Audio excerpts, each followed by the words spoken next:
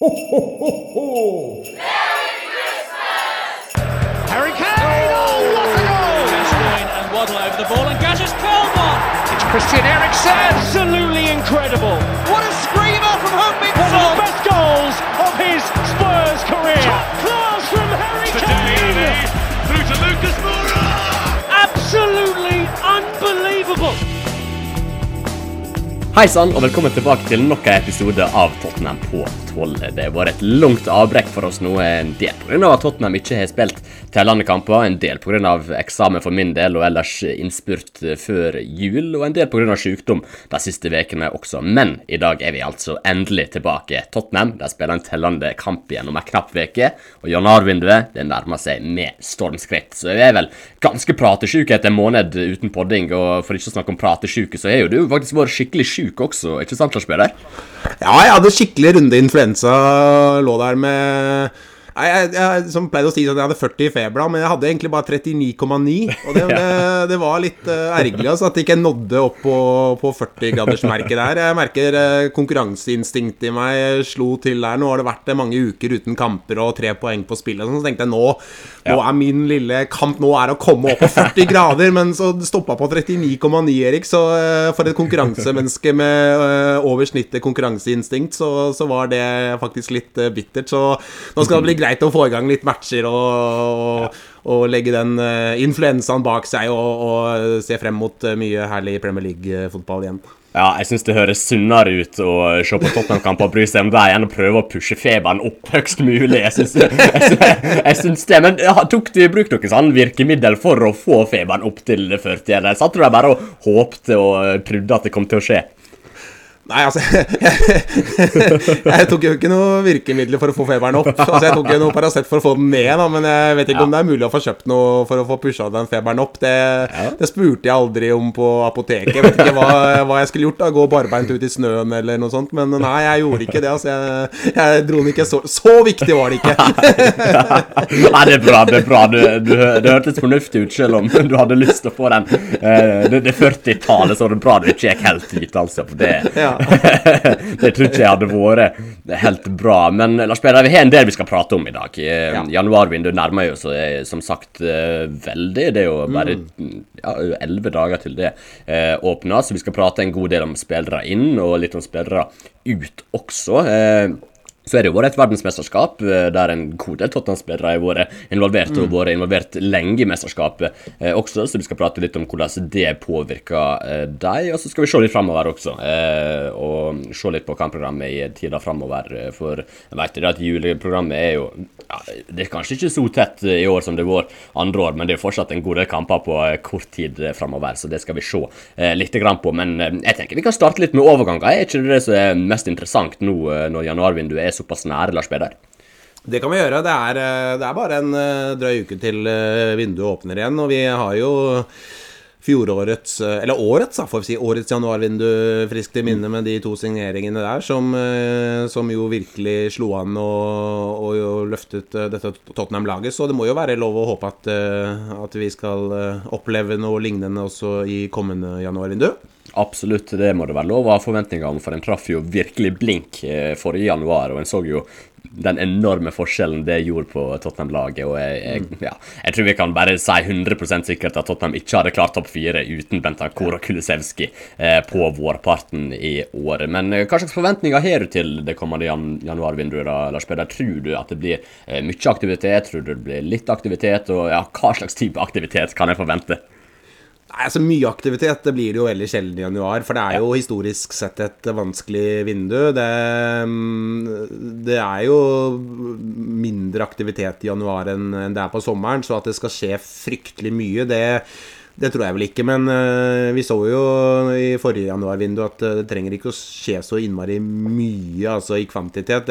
Så lenge man treffer på den ene eller de 2 man kanskje henter, så kan det betyr enormt mye. Jeg har jo forventninger til at det skal skje noe, og at Tottenham skal signere en spiller eller 2, så er man jo helt avhengig av å treffe på de for at det skal få den effekten som vi så med Kulusevski og Bentancur, så forventninger om at det kommer noen inn, en eller 2, det har jeg. Det har jeg også. Jeg forventer at noe skjer, og som du sier, jeg tror ikke vi skal forvente 3+. Jeg tror det mye å be om, men jeg er likevel spent på hva som kommer til å skje, for jeg tror det kommer til å skje et eller annet. Vi må jo liste opp noen posisjoner som vi ønsker forsterkning i, for jeg er rimelig sikker på at vi begge, om ikke er helt like posisjoner og roller som vi har lyst til at skal bli forsterket nå i januar, så tror jeg vi er inne på mye av det samme. Altså her er noen posisjoner Tottenham, om ikke må, så bør forsterke nå i januar. Ja, altså forsvarsstopperposisjon er jo noe det snakkes mye om, og der er det jo definitivt rom for forbedring, og så er det jo den der evige høyre wingback-plassen da, som kanskje er vel så viktig på mange måter. De to posisjonene føler jeg står seg litt ut og peker seg ut som de posisjonene kanskje er viktigst at det skal skje noe på. Så kan man jo drømme om at det kanskje skal komme inn en offensiv, litt fleksibel, anvendelig spiller som kan bekle noe kant- og spissgreier i tillegg, men jeg føler kanskje ikke at det er så prekært. Det er vel i utgangspunktet noe stoppegreier og en høyre wingback som kanskje er det laget eller troppen skriker mest etter da, tenker jeg. Ja, jeg tror det er de to posisjonene en kan gjøre størst mulig forskjell på når de kommer til startelveren og gjøre kvaliteten på den bedre. Da tror jeg det er liksom det midtstopperplass og det høyre wingbackplass en kan, som det er så enkelt å forsterke da, sammenlignet med de andre plassene. Jeg har jo laget et par lister her over forskjellige posisjoner og navn som jeg gjerne vil se inn i de posisjonene. Laget ganske lang, eller om ikke lang, så jeg har i hvert fall gått ganske i dybda på noen av spillerne også. Vi kan starte på høyre wingback-plass da, Lars Peder, for der har en jo fra før faktisk 3 spillere. En har jo Emerson Real, en har Matt Doherty og en har Jed Spence. Det er mange som ikke var fornøyde med det Emerson Real har levert i den posisjonen, og det støtter jeg meg også bak. Jeg synes ikke han gir nok offensivt. Matt Doherty vet egentlig ikke helt hva som skjedde med denne sesongen. Jeg forventet egentlig at han skulle få mer spilletid enn han har gjort, så han har hatt litt skadetrøbbel også, men han har jo liksom ikke kommet inn i dette laget og prestert eller fått spille i det hele tatt som han hadde forventet. Samme gjelder jo litt Jed Spence også. Han har fått ekstremt lite spilletid og har ikke fått omtrent noen sjanser til å vise seg frem. Så høyre wingback-plassen, den skriker ganske ut for et klart førstevalg, synes jeg. Er du enig i det, Lars Peder? Ja, jeg er det, fordi at den posisjonen er så viktig. Hvis vi ser på Contes lag opp igjennom og ser på måten han ønsker å spille fotball på, hans fotballfilosofi og hans tilnærming til hvordan fotball skal spilles, så er wingbackene altså det er en nøkkelposisjon i Contes lag, og nå fremstår jo den posisjonen som kanskje Tottenhams svakeste, så det er en mismatch der, og det er ganske, altså hvis vi ser på hva dette Tottenham-laget mangler da, så er det ganske mye som kan dette på plass gjennom å få inn en veldig god wingback, fordi så instrumental den posisjonen både offensivt og defensivt i Contes lag, så det at Emerson Real har spilt så mye og vært en så fast og viktig brikke gjennom første del av sesongen, det er ikke noe kvalitetstegn for dette Tottenham-laget, så skulle de plutselig nå være så heldige å treffe og få inn en spiller som går fra å være det svake ledd da, til å kanskje være en av lagets beste spillere, så mener jeg det vil kunne løfte dette laget ganske mange prosent, altså. Ja, definitivt, og som du sier, wingbackene i Contes sitt system er ekstremt viktige, og de bidrar mye med den bredda de kommer med offensivt, og hvis den har en veldig god wingback, så er det et ekstremt nyttig våpen, altså. Og når den ikke har det, så hemmer det egentlig hele angrepsspillet, så jeg tror det kan være med hvis den kjøper et spiller, og han slår han fra starten, så tror jeg det kan være med på å transformere dette Tottenham-laget med en gang, nesten. Så stor forskjell kan det gjøre om en finner den rette typen på høyre wingback. Jeg har noen navn jeg skrev opp. Jeg synes Wilfred Singo i Torino er et interessant navn. Kanskje ikke så kjent blant det allmenne folk, men de som ser Serie A, vet jo det at dette er en veldig spennende høyre wingback, og han spiller jo som wingback, så han vet jo hva det går i den rollen. Og jeg tror den spiller kontralikt, for en del av disse wingbackene jeg kommer til å nevne etter hvert, de er ganske små, raske, men ikke spesielt store fysiske. Men Singo er rett og slett et beist langs den høyre wingbacken, og er kapabel til å dukke på bakerste stolpe, head in der, og jeg tror han vil være billig også, for det kontrakten går ut til sommeren faktisk, så jeg tror ikke det krever så veldig mye penger å lokke han til Tottenham fra Torino, men det er jo budsjettalternativet her. Da så er det jo mye rykte om Pedro Porro også. Han spilte jo mot Tottenham nå i høst for Sporting, veldig, veldig bra der, og han så hva slags kvaliteter han har der. Veldig teknisk sterk, driblesterk, slår gode innlegg og er rask også, har liksom ganske god og solid pakke, i hvert fall offensivt, Pedro Porro, men så er det jo blitt stilt noen spørsmålstegn rundt det defensive og kvalitetene hans der, og der har han et par mangler, så jeg er litt usikker på om det spiller kom til lyst på når det kommer til det aspektet, men han er ganske bra, altså. Han vil være klar forsterkning på der spillerne har den posisjonen. Akkurat nå så har du Ridle Baku i Wolfsburg, en spennende spiller. Jeg har ikke sett helt noe av han, men jeg synes han skal være med på lista, absolutt. Driblesterk, lavt tyngdepunkt, offensivt produkt og ganske god 1-mot-1 defensivt, så han er veldig bra. Men vil du høre førstevalget mitt på høyre wingbacken, Lars Beder? Ja, det vil jeg, Erik. Ja, deilig. Da skal vi til Leverkusen, faktisk. Ja. Høyre wingbacken der, han heter Jeremy Frimpong. En ekstremt spennende spiller. Jeg vil kalle han Bundesliga-svar på Tariq Lamptey. Jeg synes de er veldig, veldig like i spillestilen, for han er mye målpoeng i seg, veldig skapende, men så er han også en måltrussel i seg selv. Og hvis det sammenligner Talas med de andre i den samme posisjonen rundt om i Europa, så ranker han nesten høyest, altså, blant høyrebacker, høyre wingbacker. Han er helt der oppe. Han er 5 mål og 2 assist på 15 kamper i Bundesliga denne sesongen. Det er rett og slett utrolig sterke tall. 1 mål og 6 assist i ligaen forrige sesong. Og så kom han jo for eksempel inn mot Atletico Madrid denne høst i Champions League-gruppespillet på stillinga 0-0.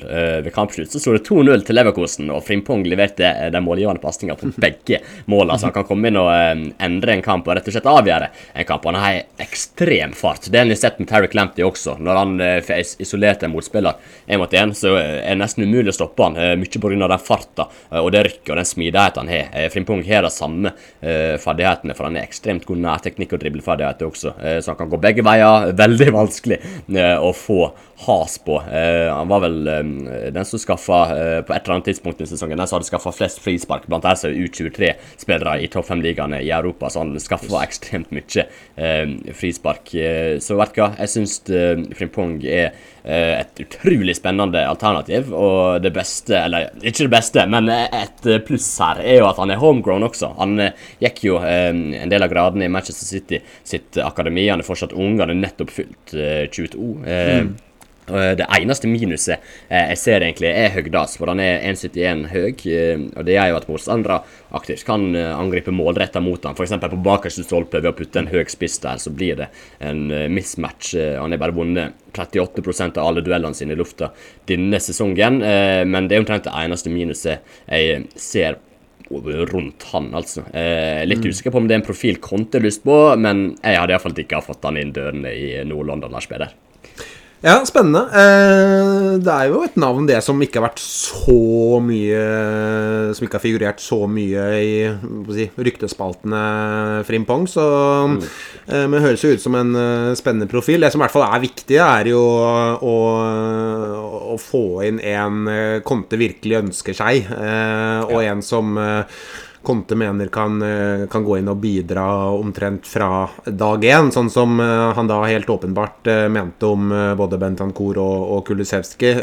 For det er det mangler ikke på å si, antall spillere i den posisjonen der. Du nevnte de 3 som der, så det antallmessig så begynner det nesten å bli et problem. Hvis de skal få inn en til, så de oppe i 4 mann, så det må I hvert fall, hvis de skal hente inn en høyre wingback, så må det være en som soleklart klar for oppgaven, og som Conte, det må være for å bruke litt sånn enkel svart-hvitt terminologi da, det må være en Conte-spiller og ikke en Tottenham-signering, altså det må være en Conte har lyst på. Men det jo spennende alternativer der. Det jo en posisjon som I utgangspunktet litt sånn, det jo litt smal, det ikke uendelig med alternativer I den posisjonen, det begrenset antall lag som spiller med wingbacker, ikke sant? Så det ikke uendelig mange alternativer der ute, men at det finnes noen, og kanskje Frimpong kan være den. Singo, som den sier, også jo også en spennende spiller som har vært nevnt litt, så det jo en posisjon som jeg virkelig håper at det kan skje noe I da. Ja, virkelig, og som du sier, det ikke så lett å finne gode profiler som du vet kommer til å fungere I dette markedet der, for det ikke alle som spiller med trebackslinje og med wingbacker, og det å hente høyrebacker til å spille som wingbacker, det risky, altså det kan fungere, selvsagt, men det var jo litt det som skjedde med Emerson Real etter hvert. Han var jo hentet for å spille I Nunos I firebackslinje, men så kom jo Conte inn, og det ikke fungert optimalt, så det for noen I hvert fall vanskelig omstilling det å gå fra å være høyreback til å være høyre wingback, og det ingen automatikk I at det fungerer noe særlig.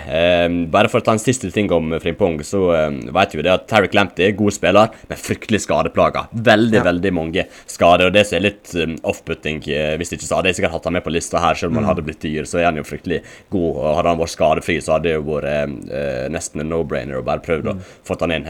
Men Frimpong har bare hatt en skade de siste 3 sesongene. Da mistet han 7 kamper for Leverkusen, og han mye bedre skadehistorikk enn, for eksempel nevnte Lamptey, og faktisk Pedro Porro, som også litt skadehistorikk der, så en trenger spillere som tilgjengelige, og det Frimpong, og det et stort pluss, Lars Peder. Ja, Dumfries nevnte du ikke, Erik. Nei, jeg ikke så fan av Dumfries. Jeg tror han kunne kommet inn og gjort en god jobb. Hadde jo et bra VM, vi så det, at han hadde noen fine innlegg og kom på offensive initiativ, og jo en fysisk tilstedeværelse der ute også. Så han en del eldre enn disse spillerne jeg nevnt. Jeg tror ikke det mye mer utvikling igjen I han, og det, sånn sett kan jo det passe kontegrett å få en ferdig utviklet spiller som spiller som en wingback. Så jeg tror ikke Dumfries hadde vært en dårlig signering, men sliter litt med for eksempel passningsspillet. Han synes det litt begrenset. Innleggene på djupt synes ikke fantastiske, og så legger han igjen mye rom bak seg. Det jo de fleste wingbacker selvsagt, men det absolutt et rom en kan angripe I bak han. Så det noen minus som gjorde at jeg ikke hadde med på lista, men jeg tror ikke han hadde vært en dårlig signering, og jeg tror han hadde vært en oppgradering på det en har allerede. Men å splashe veldig mye på Dumfries, det vil jeg være litt skeptisk til.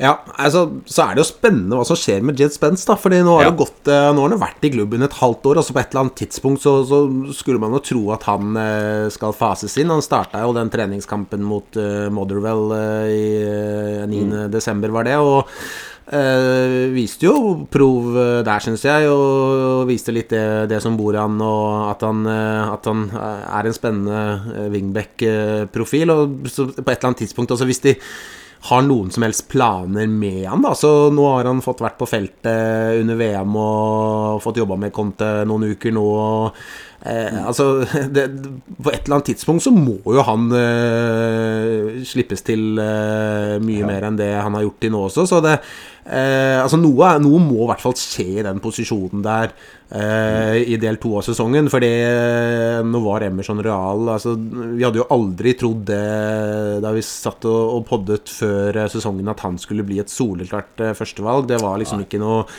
alternativ, sånn som vi så det, men at han skal fortsette å være det da, altså jeg må jo si at jeg blir overrasket hvis Emerson Royal fortsetter å være et soleklart førstevalg også utover del 2, hvis han kommer seg altså, overlever et januarvindu med potensielle forsterkninger der, overlever Jed Spence og den innfasingen vi forhåpentligvis får se av han. Doherty er det jo mange spørsmålstegn rundt.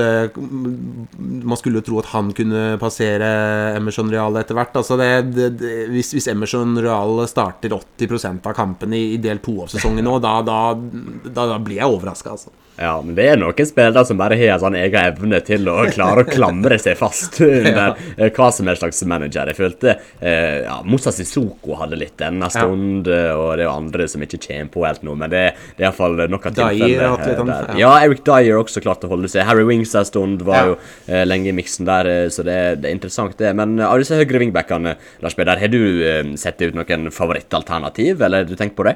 Ja, jeg har alltid lenge hatt lyst på Dumfries da. Jeg synes han er en spiller, jeg tror han vil passe veldig fint. Han har den, altså han er jo den der etablerte spilleren som jeg ser for meg at kan gå inn fra dag 1, og at det er litt sånn typisk kontesignering da. Da får han en spiller, et sånt ferdig produkt på en måte, som sannsynligvis ikke trenger lange tiden før han er klar til å spille mye, så jeg synes jo ikke Dumfries er en komplett fullkommen fotballspiller. Han har noen svakheter han nå, men jeg tror nok det vil være et solid alternativ som med stor sannsynlighet kan komme inn og løfte dette Tottenham-laget ganske kraftig da. Ja, absolutt. Jeg tror kanskje han er en av de med størst garanti for at kan komme inn og levere med en gang.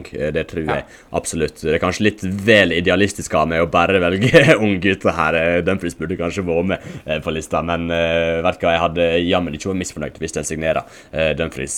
Helst Frimpong, men Dumfries hadde jammen ikke vært misfornøyd med. Skal vi gå videre til midtstopperplass da, Lars Peder? For der også håper vi at det skjer litt grann. Ja, det gjør vi, og det har jo vært en posisjon som helt klart har vist seg som viktig å forsterke da. Igjen da, vi snakker om Conte og hans filosofi og inngang og tilnærming, så er jo den i stor grad også basert på det å ha et veldig solid defensivt fundament, og det at vi har sett et Tottenham-lag kanskje denne høsten spesielt, som mange mener har underholdt for lite. Det har vært litt småkjedelig egentlig, for forsiktig, og det kan jo være et resultat av at Tottenham ikke har vært solide nok bakover, at Conte har vært nødt til å spille med litt større trygghet, litt mer forsiktig enn det han kanskje egentlig ønsker, og at hvis vi nå kan se ideelt sett kanskje 2, men realistisk sett en veldig god stopper inn da, og som kan forsterke den bakre treeren skikkelig, så vil det kanskje kunne gjøre at vi får se et Tottenham som får lov til da, å slippe seg litt grann mer løs fremover også. Så nei, definitivt. Vi har sett en bakre treer som har vært for mye opp og ned. Det er for ujevnt, det er ikke stabilt nok. Det er for, hva skal jeg si, for spennende om de leverer en god kamp eller ikke, og sånn skal det ikke være. Så ja, helt soleklart at en skikkelig god midtstopper inn, det hadde dette Tottenham-laget profitert på. Ja, utvilsomt. For nå har han jo Christian Romero som er veldig god, rett nok litt skadeplaga og litt varierende denne sesongen, men han er jo Tottenhams beste midtstopper, så jeg føler den høyre midtstopperplassen er ganske lokt og grei, så kan jeg jo si det er en Willem Davinson Sanchez som backupen der, men likevel, i hvert fall første valget der er ganske bra. Så her er du egentlig på den andre siden, i midten og til venstre i midtforsvaret, så her er du egentlig 3 spillere som er ganske jevngode, synes jeg, i Dyer, Davis og Longley, så der er definitivt forbedringspotensial, og det å kunne gjøre første elveren sterkere der, det tror ikke jeg skal være alt for vanskelig. Så det er vel strengt at midtstoppere skal spille i den sentrale rollen og ute til venstre i midtforsvaret vi ser etter, er ikke det, Lars Peder? Jo, så det jo klart at det jo sikkert et alternativ med Romero I midten også, så jeg tror ikke det nødvendigvis noen dårlig løsning, så, men I hvert fall en som kan bekle den venstre stopperposisjonen, det føler jeg et must, fordi altså, jeg synes jo for så vidt Langley har gjort en decent jobb I Tottenham-trøya, og har vel gjort sånn trend som vi kunne forvente. Vi hadde vel ikke all verdens forventninger til han, men han synes han har for så vidt gjort jobben. Men så har du, som du sier, Davies og Dyer som OK stoppere, men det spesielt Dyer har vi sett utover høsten at det har vært for mange feil I, og falt litt tilbake til det nivået som vi har sett litt for mye av han de siste par sesongene med enkle feil og kostet Tottenham baklengsmål, så ideelt sett da, så skulle jeg kanskje gjerne sett at de hentet en stopper som kan bekle både den venstre stopperposisjonen og den midterste stopperposisjonen. Ja, absolutt. Jeg har noen navn her også, Lars Peder, som jeg gjerne vil liste opp. Jeg føler vi var litt gjennom denne posisjonen tidligere. Midtstopper liksom noe Tottenham manglet ganske lenge, en skikkelig god midtstopper. Ja, han fikk en Romero, ikke nå I sommer så var, men forrige sommer. Likevel så det liksom, en alltid mangler en kvalitetsstopper til, I alle fall I det forsvaret I ganske mange år nå. Og det blir nok litt gjentaking av de alternativene jeg vil prate om tidligere, men jeg helder Edmund Tapsoba fra Leverkusen, noen Leverkusen-spiller, han og Frimpong jo lagkamerater, men jeg helder han som førstevalget mitt dersom Tottenham skal få en skikkelig god midtstopper. 23 år, fortsatt ganske ung og pittlitt uferdig også, men jeg spilte I et Leverkusen-lag som sleter denne sesongen, så jeg vet ikke hvor mye jeg skal bedømme han på den minutten denne sesongen, men det jeg har sett av han totalt sett I hele fotballkarrieren, han synes jeg ekstremt spennende. Veldig, veldig god med ballen I beina, veldig rolig med ballen I beina, blir aldri stresset, og har fantastisk langpassning på seg. Det liksom, det nesten som å se Toby Alderweireld reinkarnert når han slår de langpassningene. De rett og slett helt strålende, og det vil være et angrepsvåpen. Og så har jeg tidligere sammenlignet han med Virgil van Dijk, men det ikke helt rett, for van Dijk rolig med ball og rolig uten ball, mens Tapsoba, ja, han rolig med en ball, men han mer aggressiv uten den. Så han ligner egentlig litt på Romero, akkurat der. Ikke fullt like aggressiv, det jo nesten ikke mulig å få til. Men fortsatt ganske så aggressiv og pushe ut av linja si for å følge spillere, og lykkes generelt sett med det.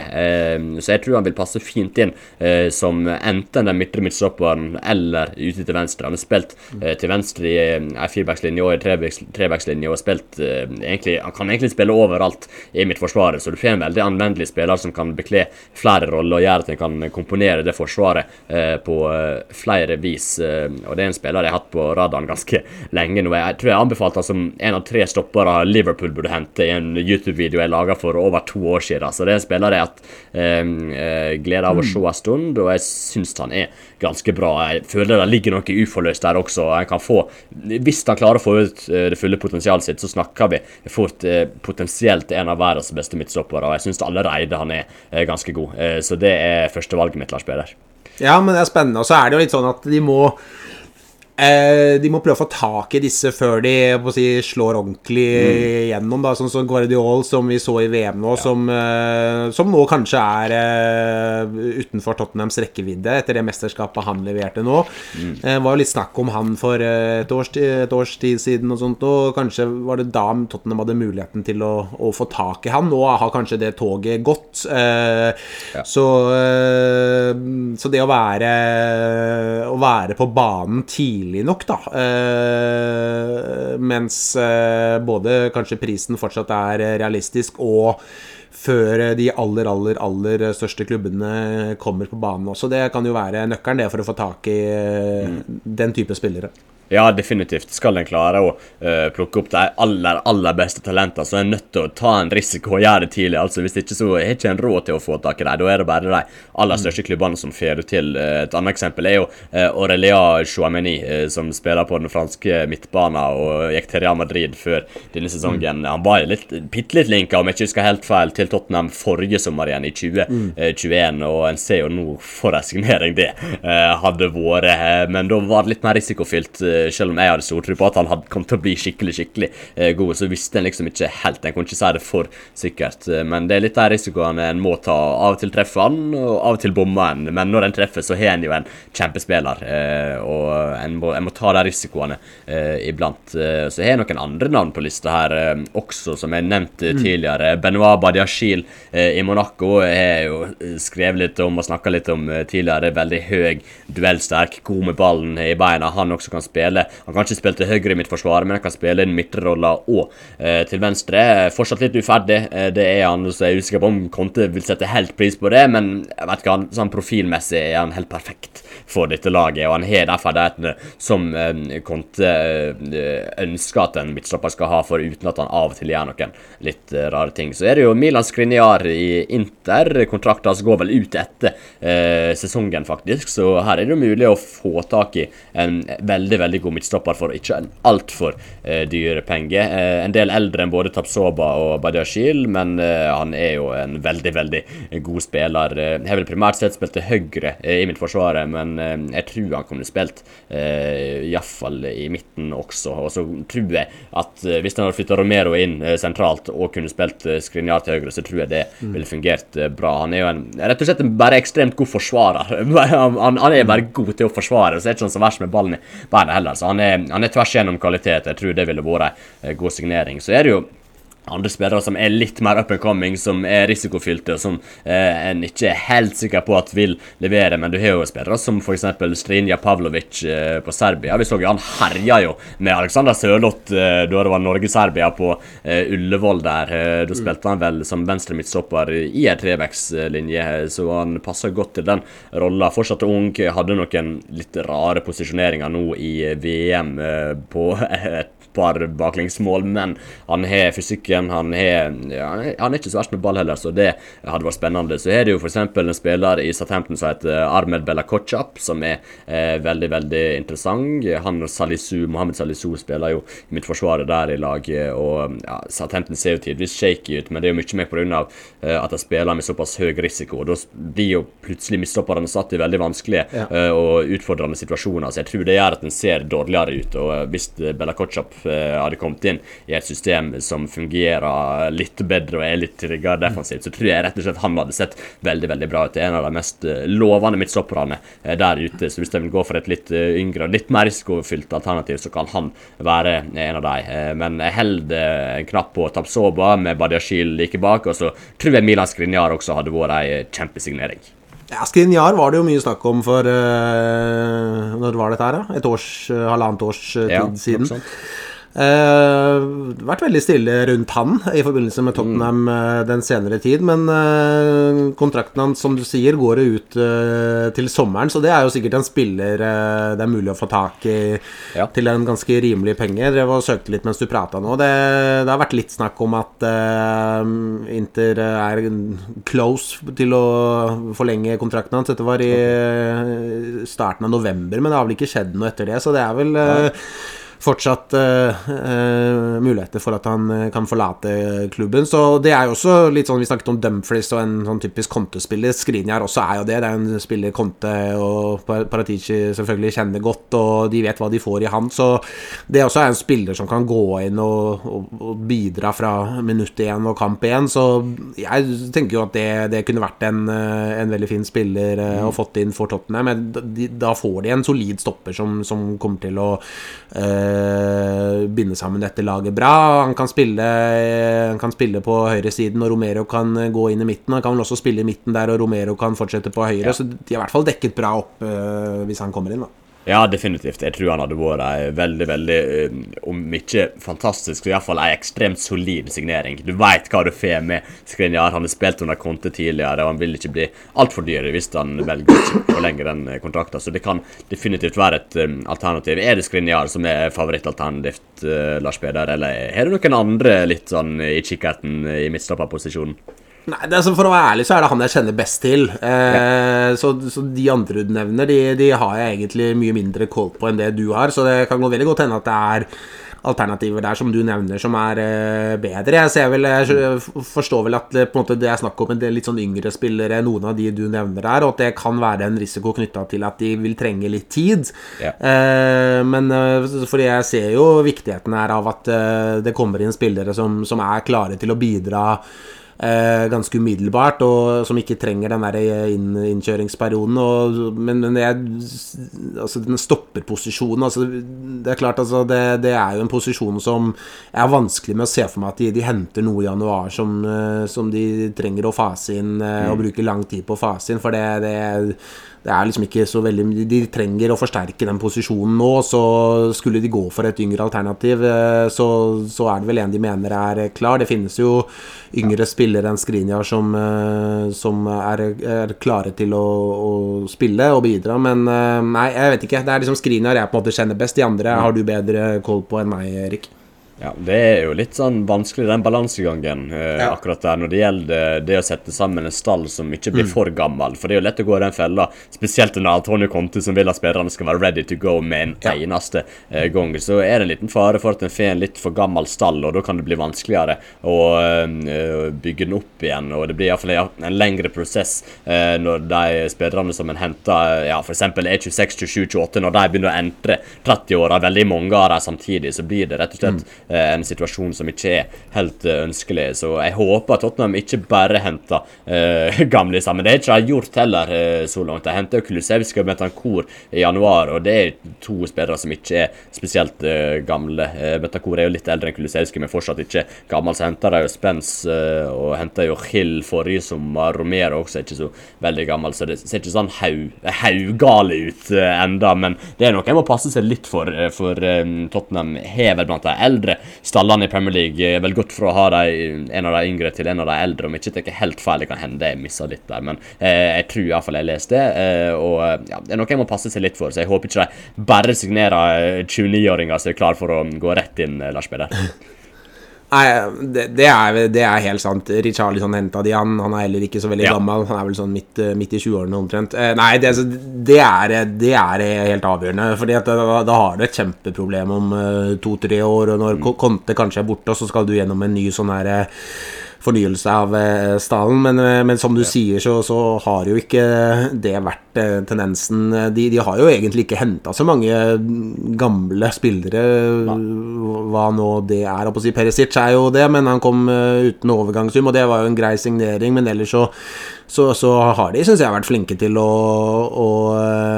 ha en fin balanse i aldersspennet på de nye spillerne de har hentet. Jeg tenker sånn Skriniar, 27 år vel han, og jeg tenker at det ingen alder for en midtstopper. Der kan man holde det gående i 5-6 år der, så jeg synes vel ikke det noe fare å hente en spiller i den alderen der, men generelt så det helt riktig det du sier, at vi må ikke bare hente sånne, man ser for seg at sånne kontespillere som du sier da, sånn 29 år og måtte har sine beste år bak seg, men vi har vel sett at de har vært ganske flinke til å balansere det i den tiden Conte har vært i klubben. Ja, det synes jeg absolutt. Men da vi jo innom både høyre wingback og midtstopperplass, kanskje de to mest prekære posisjonene å forsterke nå i januar. Jeg har en ganske klar tredje posisjon eller rolle som jeg synes de bør, hvis de har muligheter i januar, som de bør forsterke. Og det en kreativ offensiv midtbane som kan fungere som en avløser for Kulusevski. For vi har jo sett nå når Kulusevski har vært skadet, var jo skadet godt. Ja, det var vel 1,5 måned i alle fall, og Tottenham sleit jo veldig, spesielt med det offensive spillet i de kampene. Fikk ikke ballen inn i motstander sin boks, fikk ikke linket sammen spillet mellom midtbaner, og angrepet spesielt effektivt og konsekvent, og en trenger en type spiller som kan gå inn for Kulusevski når han ikke tilgjengelig, og gjøre noe av det samme som han gjør, for akkurat nå så mangler han rett og slett den typen, og det var litt som jeg skrev i den Twitter-tråden jeg la ut av det innlegget for Tottenham-supporteren, at en kan lage en ganske god sak for at Kulusevski Tottenhams viktigste spiller, nettopp på grunn av at en mangler gode alternativer bak han til å kunne utføre det han gjør, og når han ute så misser han såpass mye som han ikke klarer å erstatte. Så jeg tenker at en sånn type spiller inn som kan avløse for Kulusevski, kanskje potensielt spille i andre posisjoner også, men en som i hvert fall kan gjøre noe av det samme og gjøre at Tottenham får linket sammen spillet og får ballen inn i motstanders boks. Får inn det, så en satt seg selv i en ganske mye bedre posisjon, så den på 3. plass på den prioriteringslista mi, Lars Peder. Ja, altså, jeg helt enig, fordi at du så fort Kulusevski var ute, så var det ganske klare mangler i det Tottenham-laget her. Og så det klart at jeg tror jo noe av det kan løses ved å få inn en veldig mye bedre wingback da, enn det de har hatt i Emerson Royal. Da mener jeg at noe av det savnet til Kulusevski vil forsvinne, selv om Kulusevski ikke skulle være på banen. Men jeg helt enig, altså når vi ser på Kulusevski i det Tottenham-laget og de kampene der Tottenham veldig, veldig gode, så det ofte Kulusevski som står bak mye av det Tottenham skaper, og når han da ute, sånn som han var nå 1,5 måned med den skaden sin, så det noen åpenbare klare mangler som gjør at Tottenham har mye dårligere forutsetninger for å spille den fotballen som vi ser med svensken på banen, og det viser jo tallene også fra denne høsten, at det enorm forskjell på hvor mange poeng Tottenham tar, hvor mange mål Tottenham scorer med og uten Kulusevski på banen. Så enten så må de hente inn en litt sånn kreativ, offensiv midtbanetype. Det virker jo som at altså vi har snakket litt om Maddison, det virker som at det sitter litt inne at det ikke en type spiller som Conte spiller med, sånn ideelt sett. Altså den posisjonen han ønsker, og han sverger til 3-4-3, så det må være en spiller som kan bekle en rolle litt ute til høyre der også, så men at de nødt til å ha et ordentlig alternativ til til Kulusevski, det det ingen tvil om, fordi at de ekstremt avhengig av han, og jeg mener, jeg helt enig i det du skrev, Erik, at han kanskje Tottenhams viktigste spiller. Jeg vil si han og Kane, da, de to. Ja. Absolutt, han utrolig viktig, og en må få inn noen som kan gjøre noe av det samme som Kulusevski gjør når han ikke tilgjengelig for å spille. Så jeg har jo laget en liten liste her også, selvsagt, og jeg har et førstevalg her også. Det jo en spiller som så veldig bra ut i VM for Ghana, nemlig Mohamed Kudus, Ajax-spilleren. Han synes det ekstremt spennende. Han en veldig anvendelig spiller, ganske spektakulære dribleferdigheter, så han et sluttprodukt også som veldig, veldig bra, så han kan fungere som backupen til Kulusevski, samtidig som han kan bekle flere andre roller i dette Tottenham-laget, for han jo spilt en god del som midtspiss, i tillegg til å være mer en indre løper, og han jo også spilt litt i den rollen som ligner på Kulusevski sin, med å være en slags offensiv midt litt ute til høyre, så han en type spiller som jeg kan pushe inn i veldig mange forskjellige posisjoner, så går ikke kvaliteten på det han leverer ned. Han har skåret 5 mål og 0 assist på 504 minutter i ligaen denne sesongen. Det jo nesten 1 målpoeng per kamp. Skåret 2 mål i VM også, og jeg vist at han kan levere på den aller største scenen. Og så har han faktisk 4 mål og 3 assists på 6 kamper i Champions League denne sesongen. Det ganske så drøyt. Det mer enn 1 målpoeng per kamp i Champions League. Jeg grupper med Liverpool og Napoli og Rangers, var det, så det jammen ganske sterkt å levere de tallene han har. Så han en helt drøy venstrefot. Altså, han skyter knallhardt, men han kan også plassere ballen veldig, veldig bra. Han skåret et ganske drøyt mål på Anfield denne høsten, der han bare drylte ballen opp i krysset, bare limte den klink opp i bøylen der. Det var nydelig å se på. Så jeg tror det fint med en venstrefotaspiller til inn i angrepsalternativer, for nå det jo kun Kulusevski, så det jo Bryan Gil også, men han virker ikke å ha helt høy nok stjerne blant Conte og støtteapparatet, og han får jo ikke de sjansene han kanskje fortjent helt, men at han kan få en venstrefota til, det tror jeg hadde vært veldig, veldig bra.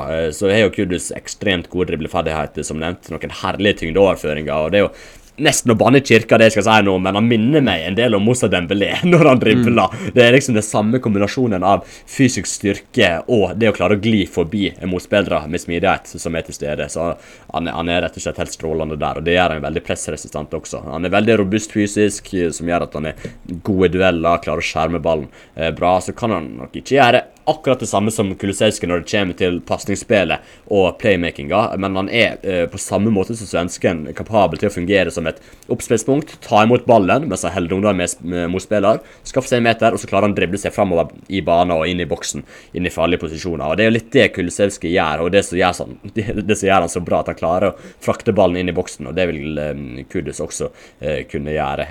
Som nevnt, veldig anvendelig, og så har han blitt skulert defensivt i Ajax, og derfor veldig god og effektiv i presset også, så du får ikke noen sånn luksusspiller som ikke gjør en drit defensivt inn der hvis du henter Kudus. Han legger ned en stor innsats defensivt, så har han jo veldig robust fysikk som nevnt, og han aggressiv også når han presser mot spillere, så han er rett og slett rimelig komplett, altså. Som sagt, det har kanskje litt å gå på når det kommer til passningsspill og vekting av passninger og overblikket og de tingene der, men ellers så er han helt ekstrem. Han er fortsatt ung, han er vel 2000-modell, om jeg ikke husker helt feil, har et høyt potensial. Har hatt noen skader de siste sesongene som har satt han ut av spill, men det er ingen av dem som har vært like, så det er ikke noe sånn gjentagende problem som har gjort at han har vært på sidelinja. Og så sier jo ryktet at han maks vil koste rundt 40 millioner euro, og med det taket og det potensialet kunne du se, i tillegg til den profilen han har som kan gjøre at han kan gå inn i Tottenham-laget og fungere som en backup til Kulusevski, samtidig som han gir litt dybde på midtbanen og på midtspiss også. Vet du hva, jeg tror det hadde vært en perfekt signering, rett og slett. Ja, altså, jeg synes han kjempebra, og dette kan være en av de neste store. Og han har jo vært fantastisk for Ajax, og jeg har sett han litt i nederlandsk liga, og der har han vært strålende. Så det alltid litt sånn, man er alltid litt usikker på hvor bra man egentlig, selv om man herjer der nede. Men han har vist i Champions League, han har vist i VM, det bor enormt mye han. Jeg synes det har vært en kjempespennende spiller å få til Tottenham. Jeg har også snakket med folk om å få han til Tottenham hadde vært det sånn spiller som det litt sånn wow. Det hadde vært en wow-signering da, jeg føler jeg. For dette tror jeg en spiller som vi kommer til å høre veldig, veldig mye av de neste 10 årene. Ja, absolutt. Og så det de prisene som har vært, og de summene som har vært linket til rykter rundt han. Det ikke vært så store. Det var mellom 20 millioner euro og 40 millioner euro, så klarer en å få han for den prisen der, så det jo bare å løpe og kjøpe, altså. For det, som sagt, han passer så godt og vil gi dette Tottenham-laget så mye, i tillegg til den dybden han vil gi på forskjellige steder, så tror jeg han hadde vært strålende. Så det jo andre navn som jeg synes hadde vært interessante også. Jeg synes Michael Olise i Crystal Palace, han kanskje andre valget mitt, altså jeg hadde digget om Tottenham hadde signert han også, men jeg tror han vil bli dyrere enn Kudus. Jeg tror ikke han helt like klar som Kudus, og han kanskje ikke helt, jeg tror ikke Conte liker Olise like godt som han vil gjøre med Kudus, hvis jeg sammenligner de to spillerne, for han litt veikere fysisk, men altså Olise har noe helt ekstremt. Han har den X-faktoren som gjør at jeg tror at han kanskje kan bli en av Englands, om ikke verdens beste spillere etter hvert. Han liksom, han den tingen, og skal en få kreativitet fra den litt offensiv midtposisjon litt ute til høyre, så passer han perfekt til den rollen. Så det jo dette med det defensive og fysikken og sånn som setter kanskje en liten stopper for at Conte vil ha han, og så kommer han til å bli dyr. Han kommer til å bli veldig, veldig dyr. Vi vet jo Crystal Palace tidligere, de ikke latt Wilfried Zaha gå enda, liksom. Så han vil koste rimelig mye, men jeg tror det hadde vært en investering som hadde vært vel verdt det på sikt. Men så jeg litt usikker på hva andre sted i dette laget han kunne spilt hvis Kulusevski frisk, som han jo vanligvis han ikke så skadeplaget egentlig, og da ser jeg ikke helt så mange andre posisjoner. Det jo også at jeg putter Kudus høyere enn han, for han kan bekle flere roller, mens Olise, jeg litt usikker på hvor ellers han skal spille hvis Kulusevski frisk. Så her jo James Maddison, som du nevnte, Lars Peder, virker ikke som Conte gira på han. Jeg tror han kunne gitt dette Tottenham-laget ganske mye, både som en slags 10er eller 8er, en 3-5-2, eller den rollen ute til høyre som jeg tror han kunne klart bra, men men Conte ikke virket gira på det, og det var ganske kraftig rykte, og så ble det rimelig kraftig tatt ned igjen. Så jeg tror ikke det er noe vi trenger å tenke så mye på. Jeg tviler på at det skjer mens Conte er trener. Så er det jo andre spennende spillere da. Jesper Lindstrøm i Frankfurt synes jeg er spennende. Litt sånn, jeg sammenligner Frimpong med Lamptey i stad, så han var Bundesliga-svar på Tariq Lamptey. Jeg synes Jesper Lindstrøm er Bundesliga-svar på Mason Mount. Han er veldig lignende profil, ekstremt smart spiller. Ligner litt på Thomas Müller også, på noen områder, men veldig høy lungekapasitet og beveger seg smart i rom, veldig god oppfattelse av rom, og en målfarlig spiller også, så han hadde vært spennende. Xabi Simons er jo herjet greit i PSV denne sesongen, fikk vel litt spilletid for Nederland i VM, om ikke husker helt feil, men han er litt mer uferdig, men det kan jo også fungere fint som et backup-alternativ. Han sett meget bra ut, jeg tror han blir en ekstremt bra spiller etter hvert. Så her er det jo Marcus Edwards da, Lars Veder, som herjer greit med Tottenham et par ganger i Champions League denne høsten, og så er det snakk om den, hva det var, 50% av den som Tottenham får tilbake, og release clause og alt det greiene der, som gjør at han kanskje ikke blir alt for dyr. Usikker på om Conte vil ha han, men jeg synes jo egentlig Edwards ligner en god del på Eden Hazard, i måten han spiller på med det tyngdepunktet, de dribleferdighetene og det skuddet han har fra distanse, så det kan hende Conte hadde likt å fått han inn, men så er det jo usikker på om Edwards har lyst tilbake når han sett hvor bra det gått med han i andre klubber enn Tottenham, så han havner litt lenger ned på lista mi, men hadde vært spennende. Og til slutt så er det jo Ruslan Malinovskij, som er interessant Atalanta-spilleren. Han er en god del eldre enn disse andre karene, han er vel 29 år, om ikke tenker helt feil, rundt der i alle fall. Er veldig bra, vil fungere godt som et backup-alternativ, i hvert fall i et år eller to, kanskje litt mer. Også har en helt sinnssyk venstrefot. Den venstrefoten er helt drøy. Det er bare, hvis dere ikke har gjort det, gå inn på YouTube og søk opp Ruslan Malinovskij goals, og så får dere se noen helt elleville langskudd. Så jeg tror han kunne fungert, men så er det ikke spesielt fremoverrettet eller langsiktig signering, så han havner litt lenger ned på lista mi. Men det er de alternativene jeg har i den posisjonen i hvert fall. Ja, det er spennende, og så er det jo en annen spiller som jeg egentlig ønsket meg en stund, men som blir litt gæren side da, det er det som er litt utfordring, løser ikke det Kulusevski-greiene, og det er jo Marcus Thuram.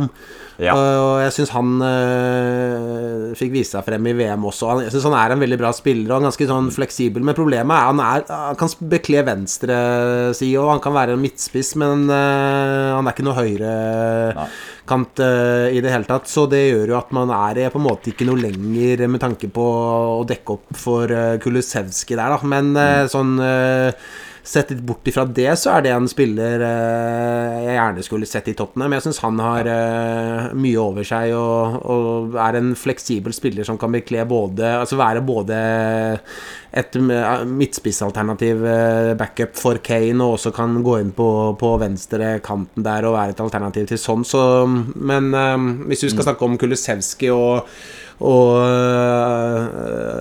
alternativer til han, så er det mange spennende navn du nevner der, men jeg håper det har vært utrolig hvis de klarte å få Kudus, for jeg synes det jeg har sett av han, synes jeg tror han er en av de neste virkelig store, og til den prislappen som har versert der, så bare håper jeg Tottenham hopper på hvis muligheten byr seg.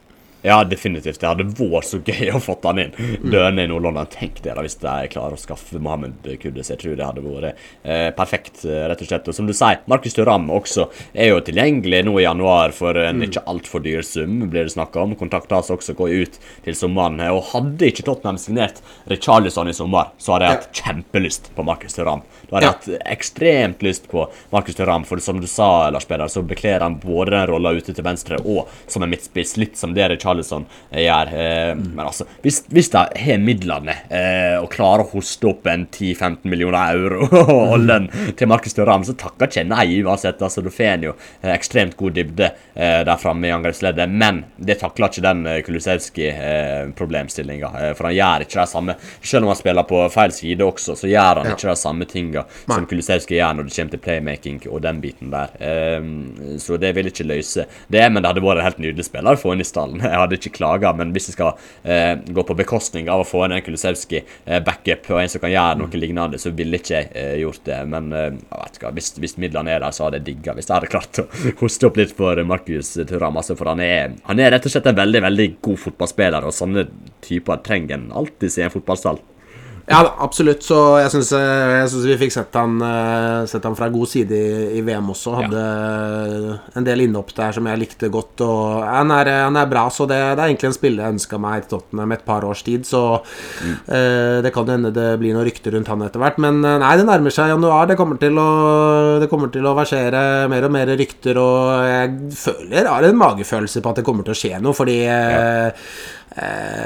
det finnes noe penger i hvert fall, det tror jeg, og det er behov for å forsterke dette laget her, så at det kommer inn en spiller eller to, det er jeg ganske optimistisk på også. Ja, jeg også tror det skjer et eller annet. Jeg vet ikke hvordan jeg skal definere et eller annet, men et eller annet tror jeg kommer til å skje. Altså, jeg har jo skrevet ned noen ting som jeg synes Tottenham bør se litt etter til sommeren neste år, litt mer langsiktig. Jeg synes kanskje jeg trenger en playmaker på midtbanen, en litt mer kreativ spiller dypere i banen. Der er to navn som kunne være spennende.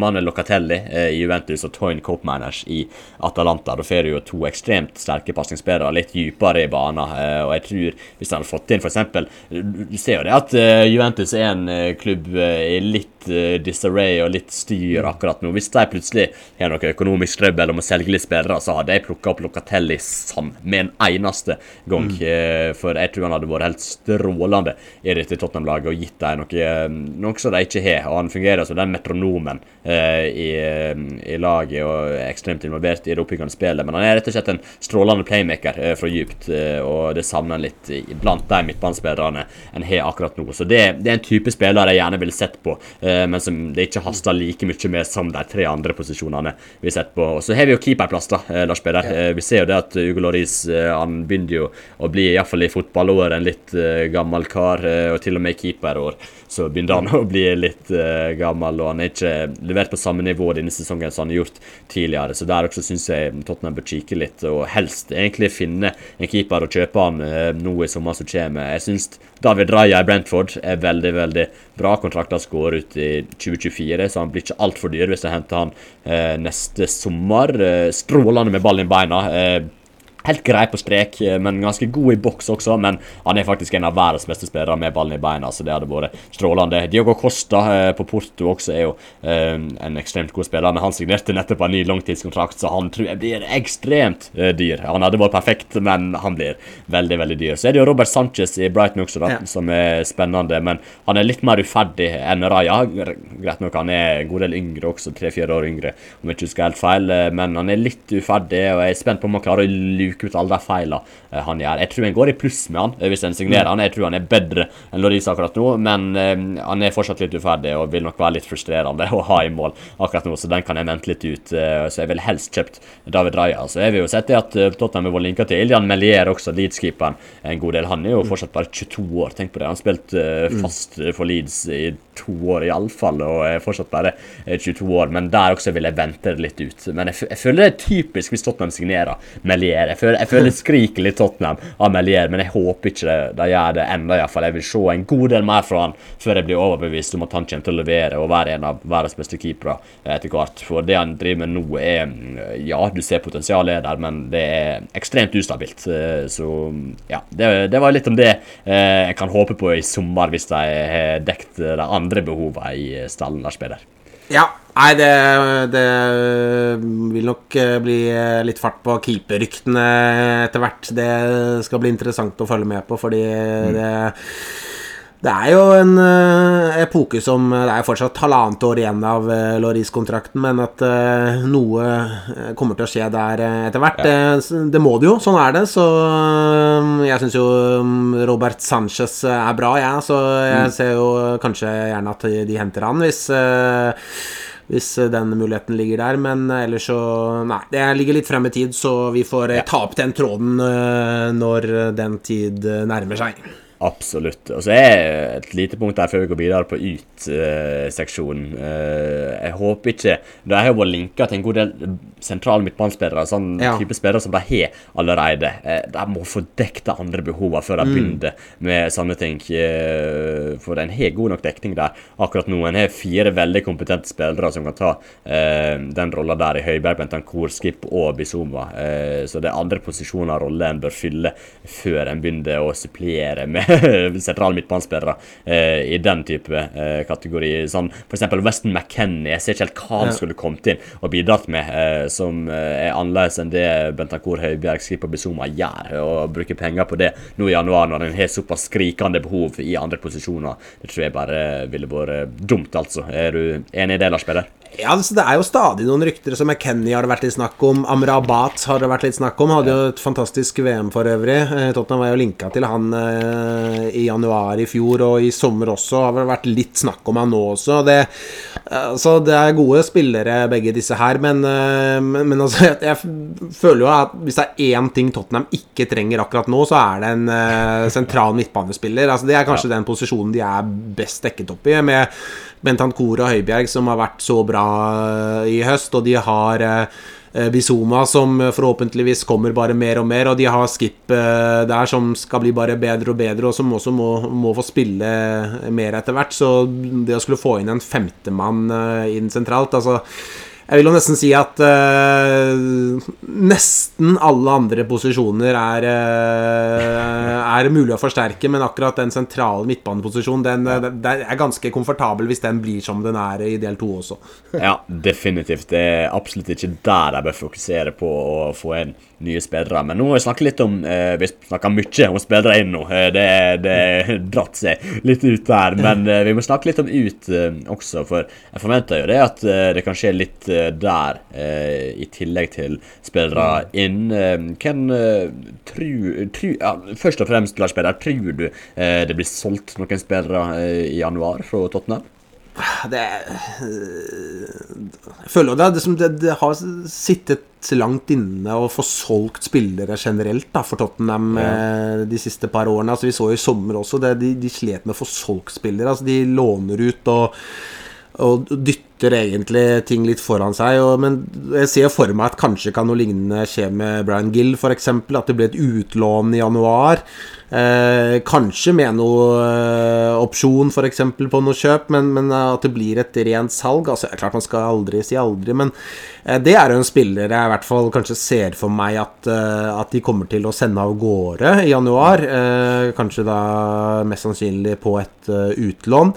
Så jeg veldig spent på hva som skjer med Jed Spence da. Som jeg sa litt innledningsvis, altså, de må jo han må jo fases inn nå, så hvis han skal på en måte være i Tottenham, hvis han fortsatt skal være i Tottenham etter januarvinduet, så må de jo ha en plan om at han skal spille veldig mye mer enn det han gjorde i del 1 av sesongen. Hvis ikke så mener jeg at et utlån vil være det beste for han. Han i en alder hvor spilletid viktig, så det også jo en spiller som jeg lurer litt på om de kanskje sender av gårde på et lån frem til sommeren. Kanskje det kunne være en Premier League-klubb på nedre halvdel der som kunne tenke seg å ha han, så det kan jo være en god løsning for alle parter. Det vel kanskje de to spillerne, sånn Pape Sarr og sånt. Altså, det jo også en spiller som trenger å spille fotball.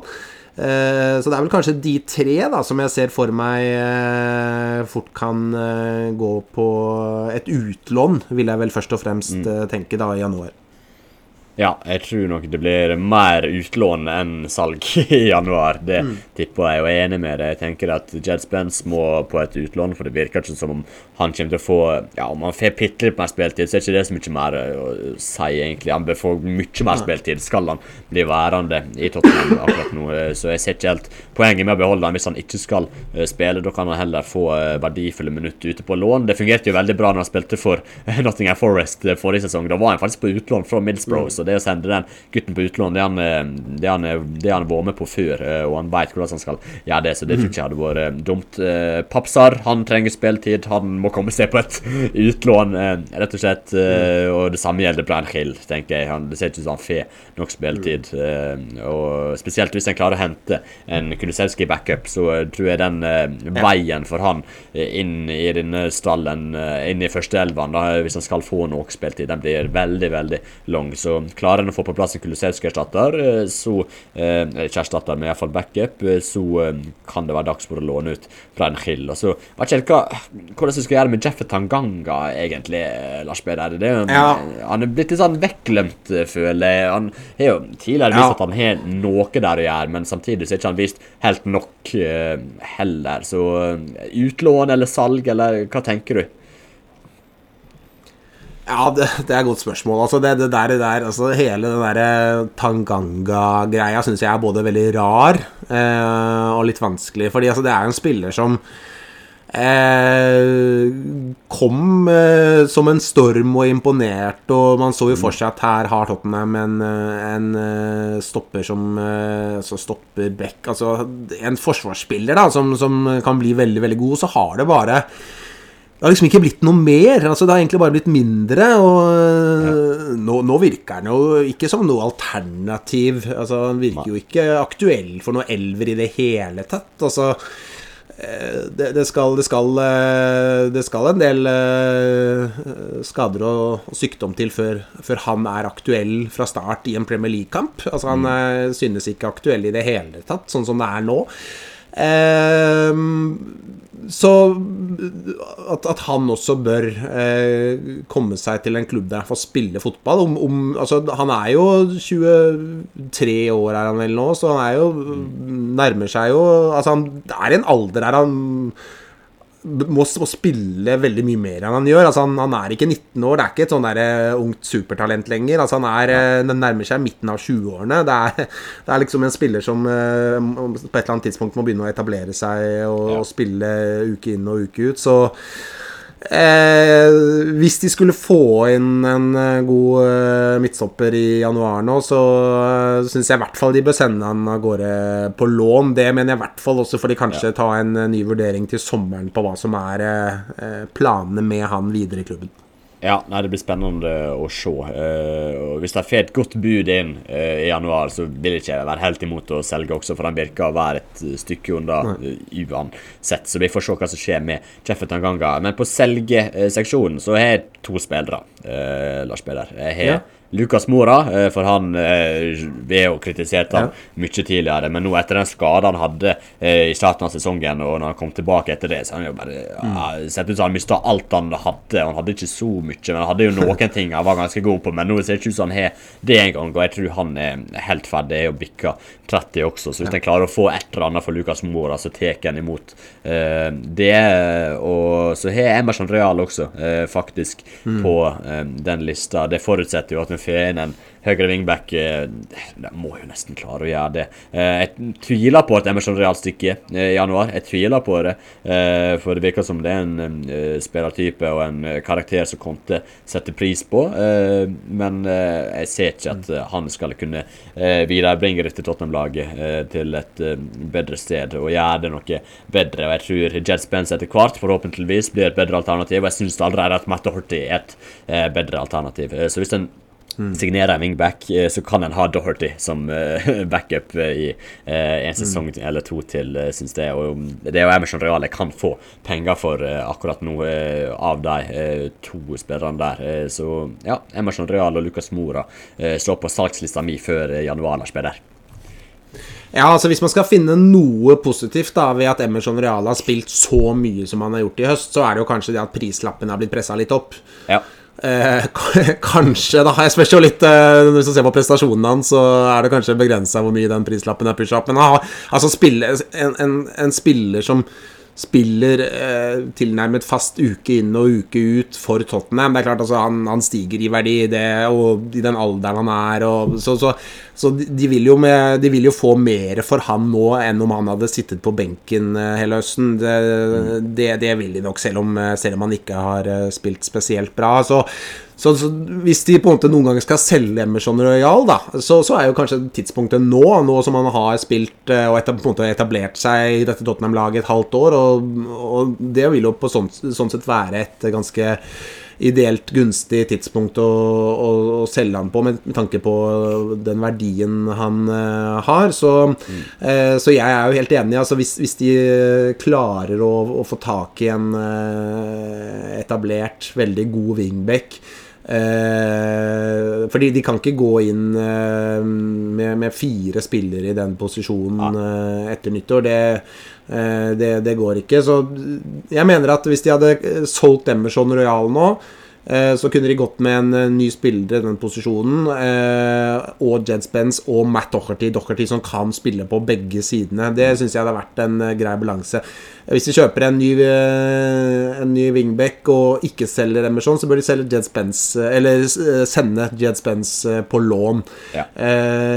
Så en av dem må ut. Men jeg er helt enig i Emerson Real, ser jeg gjerne at de selger. Lucas Moura var du inne på, jeg er helt enig. Altså jeg tror han har gjort sitt i Tottenham-trøya. Han er vel bikket 30 år nå, og jeg synes altså han har jo alltid hatt veldig klare styrker og klare svakheter. Jeg synes etter den skaden i høst, så synes jeg at svakheten hans var vannet ganske ut. Jeg synes han hadde veldig lite å bringe til bordet ut på banen der. Jeg synes han var en fryktelig ordinær spiller, og med den alderen han har nå, så er det vanskelig å se for seg at han kommer til å ha en veldig bratt utviklingskurve og bli veldig mye bedre. Han har gjort sitt i Tottenham-trøya og vil for alltid bli husket for den kvelden i Amsterdam og de 3 skåringene der, men jeg tror nok det er på tide nå kanskje å skille lag og få inn en bedre yngre spiller i den posisjonen som kan være en del av Tottenhams fremtid i mange år fremover. Ja, definitivt. Et skifte må til der. Så var jeg litt innom tanken på Davinson Sanchez også, faktisk. Men selgen han så blir jo plutselig dybda på midtstopperplass ganske tynn igjen. Så jeg vil ikke solgt han nå i januar. Kanskje i sommer hvis en får inn en midtstopper til. Skal jo helst ta 2 inn der. Og hvis en får inn 2 gode stoppere, så kan det hende at en kan selge han. Men akkurat nå så blir det litt feil, rett og slett. Men har du andre spillere du vil diskutere i dette segmentet her, eller har vi dekt det meste, Lars Peder?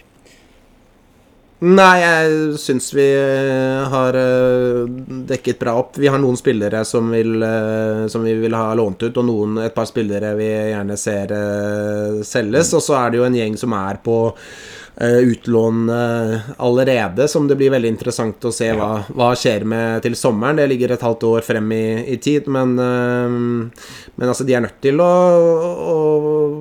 sende noen ut der også, for de pusher den grensa litt i Champions League med ikke homegrown spillere og sånt, så noe må ut av vinduet også. Vi kan ikke bare hente spillere inn. Nei, 100%. Det må skje noe begge veier. Det er jo nettopp på et VM, Lars Peder, et kontroversielt VM, må vi kunne si. Det har jo vært ganske mange Tottenham-spillere involvert i dette mesterskapet, og til slutt så endte det faktisk opp med 3 forskjellige medaljører der. Christian Romero som tok gull, Hugo Lloris som fikk sølvmedalje, og Perisic med bronsemedalje. Så Tottenham var godt representert i de senere rundene av mesterskapet. Hvordan ser du for deg at spillerne vil reagere på, eller har reagert på VM, og hvordan det vil slå ut når de nå kommer tilbake til klubben sin? Er det noen spillere som vil håndtere det bedre enn andre, og hvem er i posisjon til å kunne komme inn og levere med en gang nå fra første kamp mot Brentford, og hvem trenger litt tid, tror du, Lars Peder? Altså, jeg tror det å ha spilt i VM i seg selv tror jeg kan være en positiv ting faktisk, med tanke på det som skal skje videre, for det at de som ikke var der, de har gått ganske lang tid nå uten tellende kamper, og du skal vekke kroppen litt til live for å være på topp Premier League-nivå når ikke du har spilt noe i VM på altså i de siste 4 ukene blir det vel, så men det er klart, så har du jo Romero da, som har vært med hele veien i VM, og som vel fortsatt står og feirer på den bussen i Argentina der, og du har Hugo Lloris som akkurat har kommet seg av banen omtrent fra VM-finalen der, og jeg er litt usikker på, i hvert fall Romero, og litt usikker på om hodet hans er klar for Brentford borte om 5 dager. Det lukter vel litt at Davinson Sanchez må i ilden der. Perisic har spilt mye og kommet langt i VM, så han også kan jo hende at får seg en liten hvil, i hvert fall på Boxing Day, da, så kan han kanskje klare på nyttårsdagen. Men jeg tror for de spillerne som altså det er liksom litt noen skader og sånt da. Det er litt kjipt. Richarlison som jo hadde et veldig godt VM, plutselig så er han skadet og blir ute noen uker etter VM. Det er jo veldig dumt. Samme med Bentancur også, så det har vært litt sånn mikset dette her for Tottenham-spillernes del. Jeg føler Tottenham kommer som det er ofte et eller annet som skjer på disse landskampene for Tottenham-spillerne, og det ble det den gangen her også. Men jeg tror for de spillerne som spilte i VM, men ikke kom veldig langt, så tror jeg de bør være i godt slag når det braker løs igjen. Ja, helt enig. Og det er litt synd at for eksempel Richarlison ble skadet nå, for jeg tenkte jo det at nå har han levert et kjempemesterskap og skåret noen nydelige mål. Tenkte jeg at ok, da kan han ta det med seg videre inn i første kamp og levere derfra, men så blir han skadet og er ikke tilgjengelig til den, og er vel skadet et par veker fremover i tid også faktisk, så da klarer ikke han å ri på den bølgen han fikk med seg fra VM. Selv om det røk ut, så hadde han et veldig, veldig bra mesterskap. Så får vi se hvordan Harry Kane responderer da etter den straffemissen i kvartfinalen. Jeg tror det skal gå fint. Han er såpass tøff mentalt og mentalt sterk, Harry Kane, at det skal gå bra, men kommer nok det å trenge potensielt litt tid, eller så kan han bare slå tilbake og skal gå på det sånn heaven mission på hele Premier League og skal levere som rakkeren der. Det kan jo være, så vi får se, men jeg er ikke i tvil om at Kane kommer til å levere etter hvert, så får vi se hvordan kroppen hans reagerer på det da. Han er jo vært skadeplaget tidligere og ønsker å spille absolutt alt av fotball, den gutten der. Han hater jo å sitte på benken og ikke være med i tellende kamper, så vi får se hvordan han responderer på de ekstra minutter med spiltid etter hvert.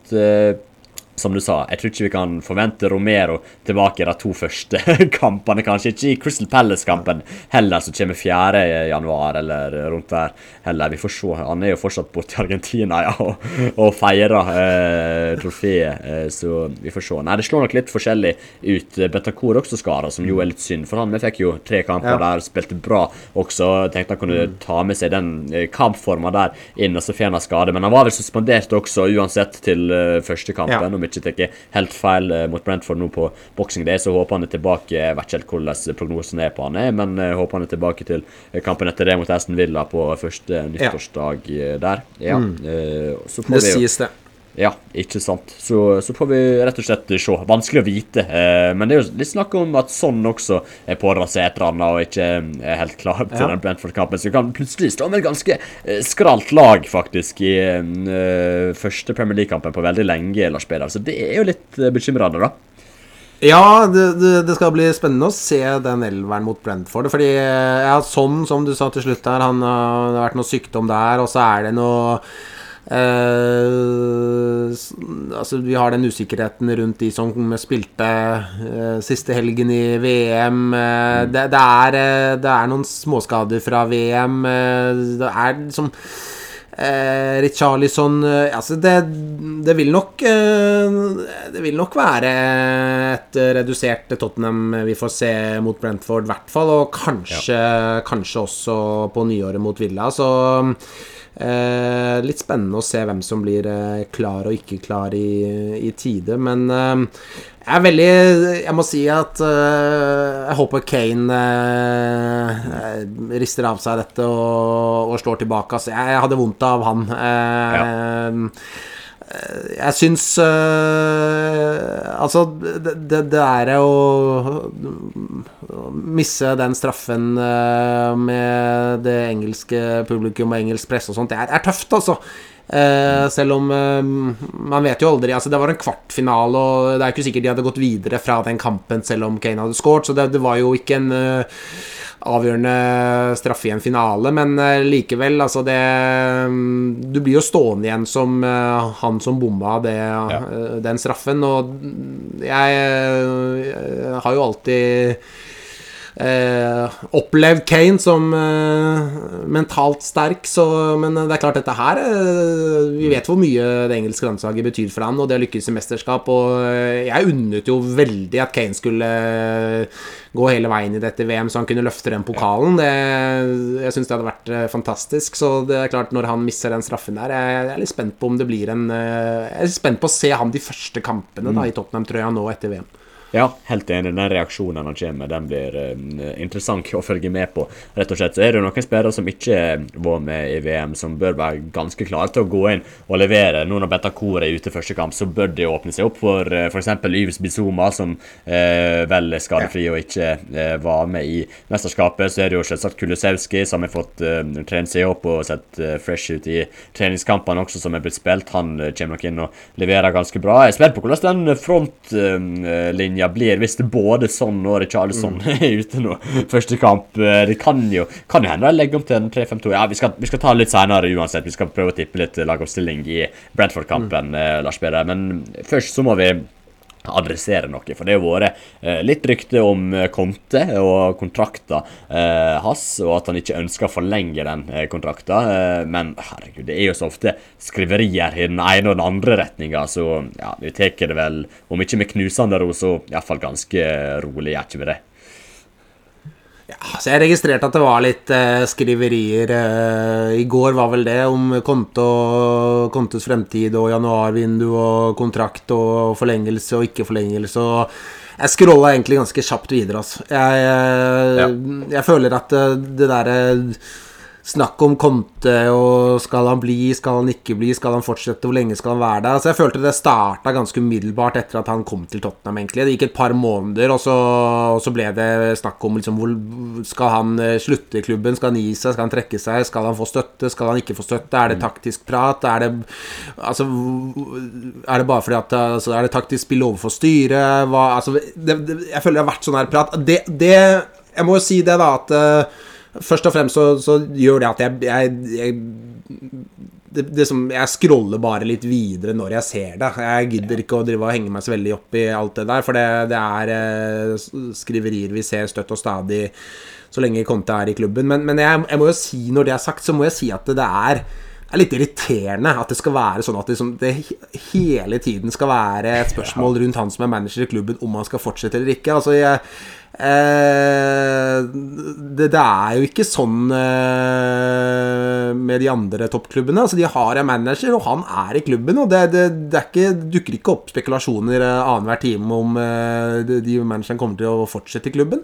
Altså så jeg synes det litt altså jeg må jo si altså jeg digger Conte og håper han fortsetter og synes han flink, men det der greiene med at man hele tiden skal ha de spekulasjoner rundt kommer han til å fortsette, kommer han ikke til å fortsette, det blir litt sånn drama over det hele, synes jeg, som kanskje kan være litt forstyrrende også, altså.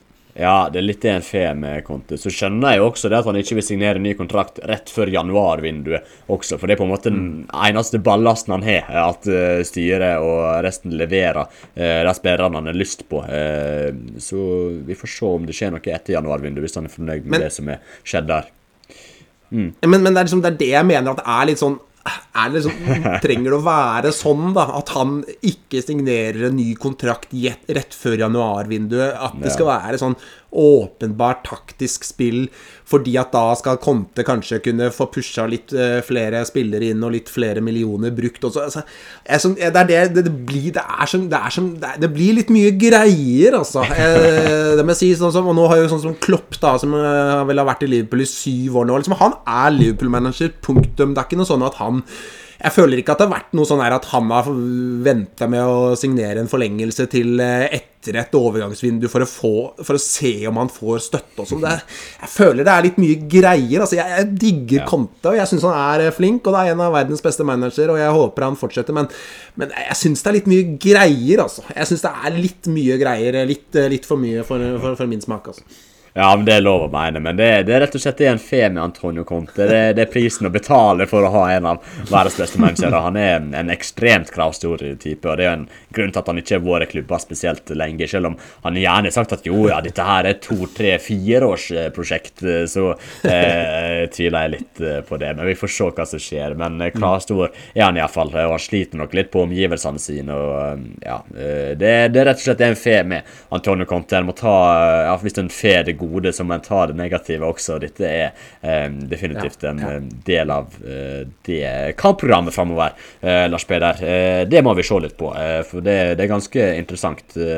Nå på Boxing Day på mandag så det Brentford borte, ingen lett kamp det. Så det Aston Villa hjemme første nyttårsdag mot Unai Emery og gjengen. Det kan bli tøft nok. Og så det Palace borte 3 dager senere, 4. januar, som også en vanskelig bortekamp. Og så det Portsmouth hjemme I FA-cupen den helga. Det jo 4 kamper en kan vinne definitivt, og som en favoritt I også. Men hvis du ser på de kampene så kommer etter disse 4 kampene, hvis du teker med FA-cup-kampen, det ikke så viktig, men I hvert fall der 3 Premier League-kampene mot Brentford, Aston Villa og Palace, for da det plutselig Arsenal hjemme, så det City borte, så det Fulham borte, greit nok, men så det City hjemme igjen. Så jeg møter Arsenal og City ganger 2 I løpet av de 3 av de 4 neste etter den FA-cup-kampen mot Portsmouth, så det blir rimelig viktig å få med seg nok poeng mot Brentford, Aston Villa og Palace, Lars Peder. Ja, det gjør det.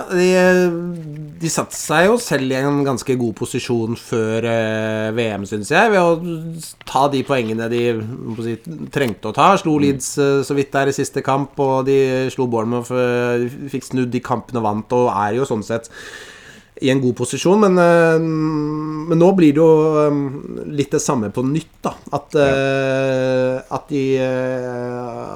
at vi håper de kan ta tilstrekkelig antall poeng mot Brentford, Villa, Palace til de der store matchene mot Arsenal og City ganger 2 og sånt, så jeg veldig spent på å se, altså nå har det gått lang tid da, det har gått såpass lang tid nå at man kan snakke om hva slags form lagene var I før VM og sånt, men jeg føler nok kanskje fort at den formen litt nulla ut og visket ut. Altså de starter litt på nytt nå. Det jo tross alt, hvor mye det? Det skal 5 uker eller sånt, 5-6 uker siden forrige Premier League-kamp, så det nesten som en liten sånn sommer-preseason I lengde, så det ganske lang tid, altså, så det skal bli veldig spennende å se hvor Tottenham står og de andre lagene oppi der. Jeg tror fort vi kan få noen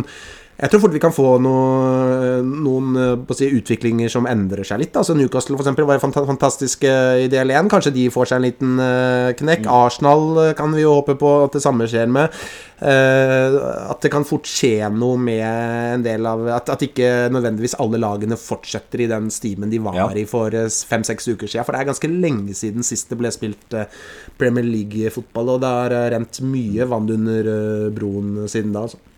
Absolutt, jeg føler den formen han hadde inn mot VM-pause har blitt rimelig nullstilt nå på grunn av at jeg har ikke spilt fotball, tellende fotball I hvert fall på, det blir vel 6 veker faktisk, om jeg ikke tenker helt feil akkurat, tror jeg, eller blir det mer kanskje? Nei, ikke mer, det blir vel 6 veker akkurat, men ja, definitivt, det blir utrolig spennende å se.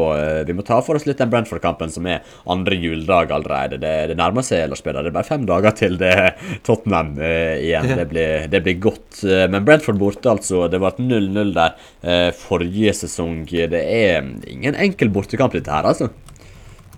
Nei, den tøff, og Brentford sånn lag som det lett å undervurdere litt, for det liksom ikke den største klubben I Premier League, men det en virkelig tøff kamp, og en bane Tottenham har slitt på før, så 0-0 ble det der vel forrige sesong, og det liksom en sånn, jeg føler det en litt det et bananskall, så det synger etter, fordi at vi kommer til å se et redusert Tottenham-lag I den kampen der, og en kamp som tøffere enn man kanskje på papiret ser for seg, så hvis Tottenham skulle klare å komme derfra med 3 poeng, så tror jeg vi skal være veldig godt fornøyd med det. Ja, definitivt. Det blir ikke enkelt, og som vi har vært inne på tidligere, så kan det fort bli et ganske redusert Tottenham-lag. Og nå skal vi prøve å spå litt lagoppstilling her, Lars Peder. Jeg tror det blir vanskelig. Jeg er nesten villig til å vedde litt penger på at ingen av oss treffer 100% på den lagoppstillingen vi treffer nå. Det er nesten vår rykte om at Forster skal stå i mål for at Lloris skal få en pause og alt sånt også. Tror du vi kan starte i mål da? Tror du det blir Lloris, eller tror du det blir Fraser Forster i sin første Premier League-kamp for Tottenham, vel? Nei, det er litt artig at vi skal ta for oss lagoppstillingen nå, fordi as we speak så kom notification her på Tottenhams startelver mot Nice. De skal møte Nice senere i kveld, og kan du gå kjapt gjennom det laget da. Der skal i hvert fall Forster starte i mål. Og så er jo Emerson Real tilbake på høyre vingbekken. Tanganga, Sanchez og Langley stoppere. Doherty til venstre. Høibjerg og Bissouma sentralt. White, Brian Gill og Kulusevski på de første der. Nei, men jeg tror hva skal vi tro om det der med Lloris da? Den er vanskelig, altså. Den er vanskelig. Jeg aner egentlig ikke på om de jeg mener jo, altså, skal han ha liksom fri en uke nå, eller var jeg tipper han er tilbake, tror du ikke det? At han er klar til match? Eller hva tenker du? Jo, jeg tror det. Jeg tror Lloris er tilbake til match. Så får vi se da. Plutselig kan det jo være Fraser Forster som dukker opp der, men jeg tipper han er tilbake. Så kan vi ta midtstopperne. Da Lars Peder Romero er nok ikke med. Det tror jeg vi kan slå fast rimelig greit. Så står det jo vel egentlig mellom Sanchez, Langley, Dyer og Davis på de 3 plassene da. Fort, hvem tror du starter mot Brentford? Jeg ser vel for meg at han kanskje fortsetter litt der han slapp, med Langley i midten og Dyer som høyre stopper og Davis som venstre stopper. Sanchez er jo et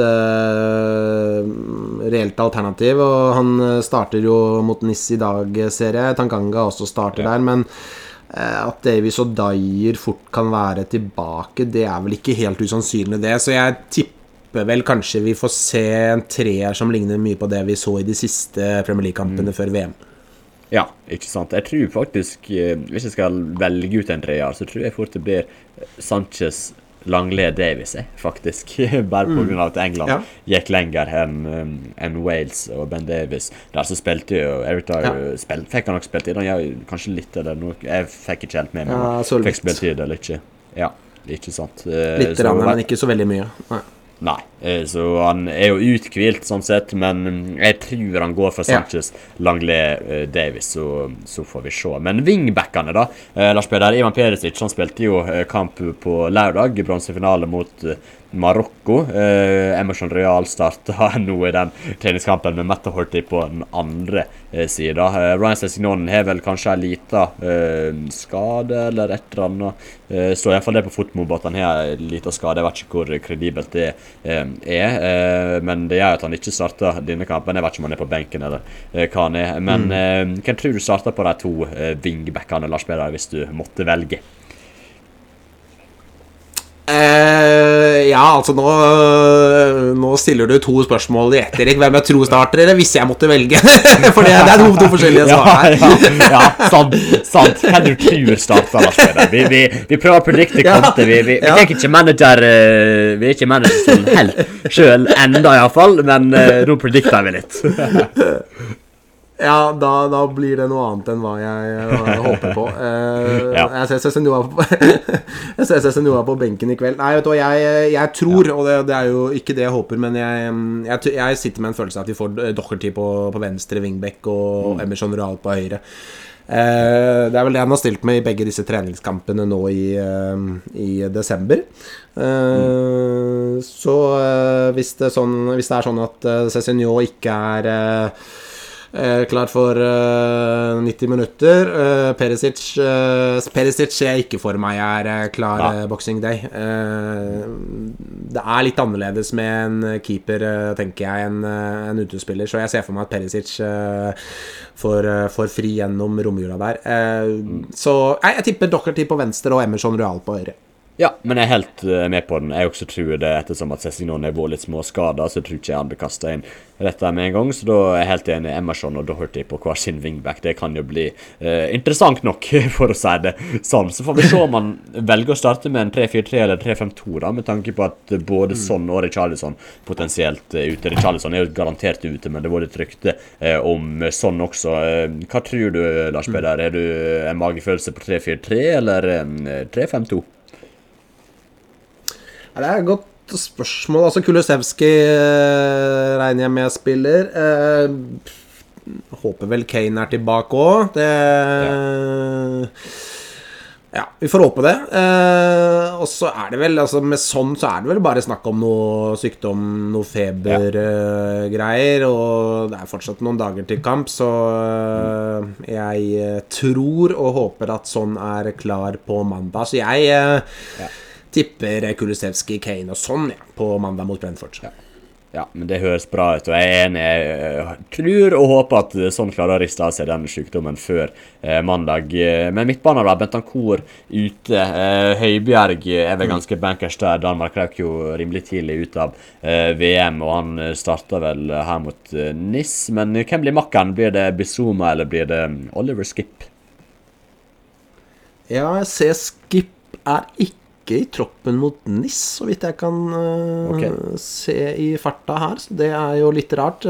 Bissouma og Høibjerg starter I hvert fall, så da det vel overveiende sannsynlig at og det jo vel den beste duoen også hvis Bentancur ute, så jeg tror vi fort kan se Bissouma og Høibjerg på mandag, så jeg tror jeg setter min 10er på det. Ja, men det tror jeg også. Rimelig sikker på at det to som starter I lag på midtbanen. Kjapt resultattips da, før vi legger på for I kveld. Ja, den vanskelig altså. Det veldig, veldig vanskelig å vite hvor disse lagene står. Jeg ser for meg en ganske jevn, tett kamp. Holder vel I utgangspunktet Tottenham som favoritter, men de får det ikke enkelt. Jeg synes det lukter litt kanskje 1-1 her.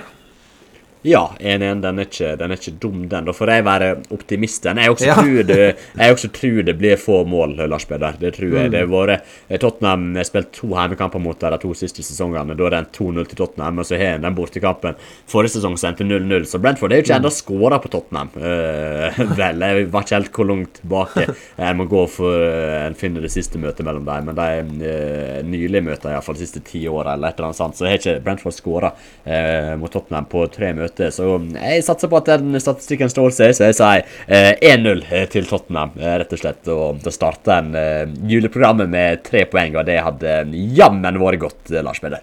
Ja, 1998 var sist Brentford skårte på Tottenham faktisk, så det kan fort skje nå. Det kan fort skje igjen. Det kan jo det, absolutt. Men det blir jeg tror også en tett jevn kamp. Brentford, de slo jo City borte da I den siste kampen før VM der, så at det kvalitet I dette Brentford-laget, det skal ingen lure på, men nei, det fryktelig vanskelig å vite hvor lagene står, så får vi bare håpe for Tottenhams del at de har flest mulig spillere klare igjen, at de som spilte, altså Kane spilte jo siste helgen I VM, at han klar. Vi får håpe at Lloris har kommet seg tilbake, så får vi håpe at disse som Romero og sånn tilbake så fort som mulig, I hvert fall så ikke det går alt for lang tid, så før Tottenham kan stille toppet mannskap igjen. definitivt. Vi satser på 3 poeng på Brentford Community Stadium. Så det vel litt styr med Ivan Toney også for tiden, med noen betting-greier og litt sånn. Jeg vet ikke helt hvordan det kommer til å slå på når man får straff allerede, eller hvordan det men altså, det hadde jo vært fordel for Tottenham om han ikke spiller, definitivt. Men vi får se. Jeg har ikke helt oversikt over den situasjonen der. Men da tipper du 1-1, jeg tipper 0-1. Vi får se hva som skjer på mandag. Det blir i hvert fall veldig, veldig gøy å ha Tottenham tilbake, og det blir i hvert fall nok av kamper i tiden fremover. Det skal jammen ikke stå på det, og vi skal prøve på det i hvert fall litt hyppigere enn det vi har gjort den siste måneden, Lars Peder, ikke sant? Ja, nå har det vært lite kamper, egentlig, så men nå braker det løs igjen med mye bra fotball, så nå skal vi få opp hyppigheten litt her med podcasten vår, så det blir bra. Ja, det blir rett og slett deilig. Det tror jeg det beste ordet for å beskrive det. Det var det vi hadde for i dag. Vi snakket i over 90 minutter, så det kanskje på tide at vi runder av. Men tusen hjertelig for at dere lytter på, kjære lyttere. Det setter vi enormt stor pris på, og så høres vi igjen veldig, veldig snart. Ha det godt. Ha det bra. Tottenham på 12 presenteres av Erik Heimdal og Lars Peder Karlseth Hellerud. Du finner oss på Spotify og andre steder der du lytter på podcast.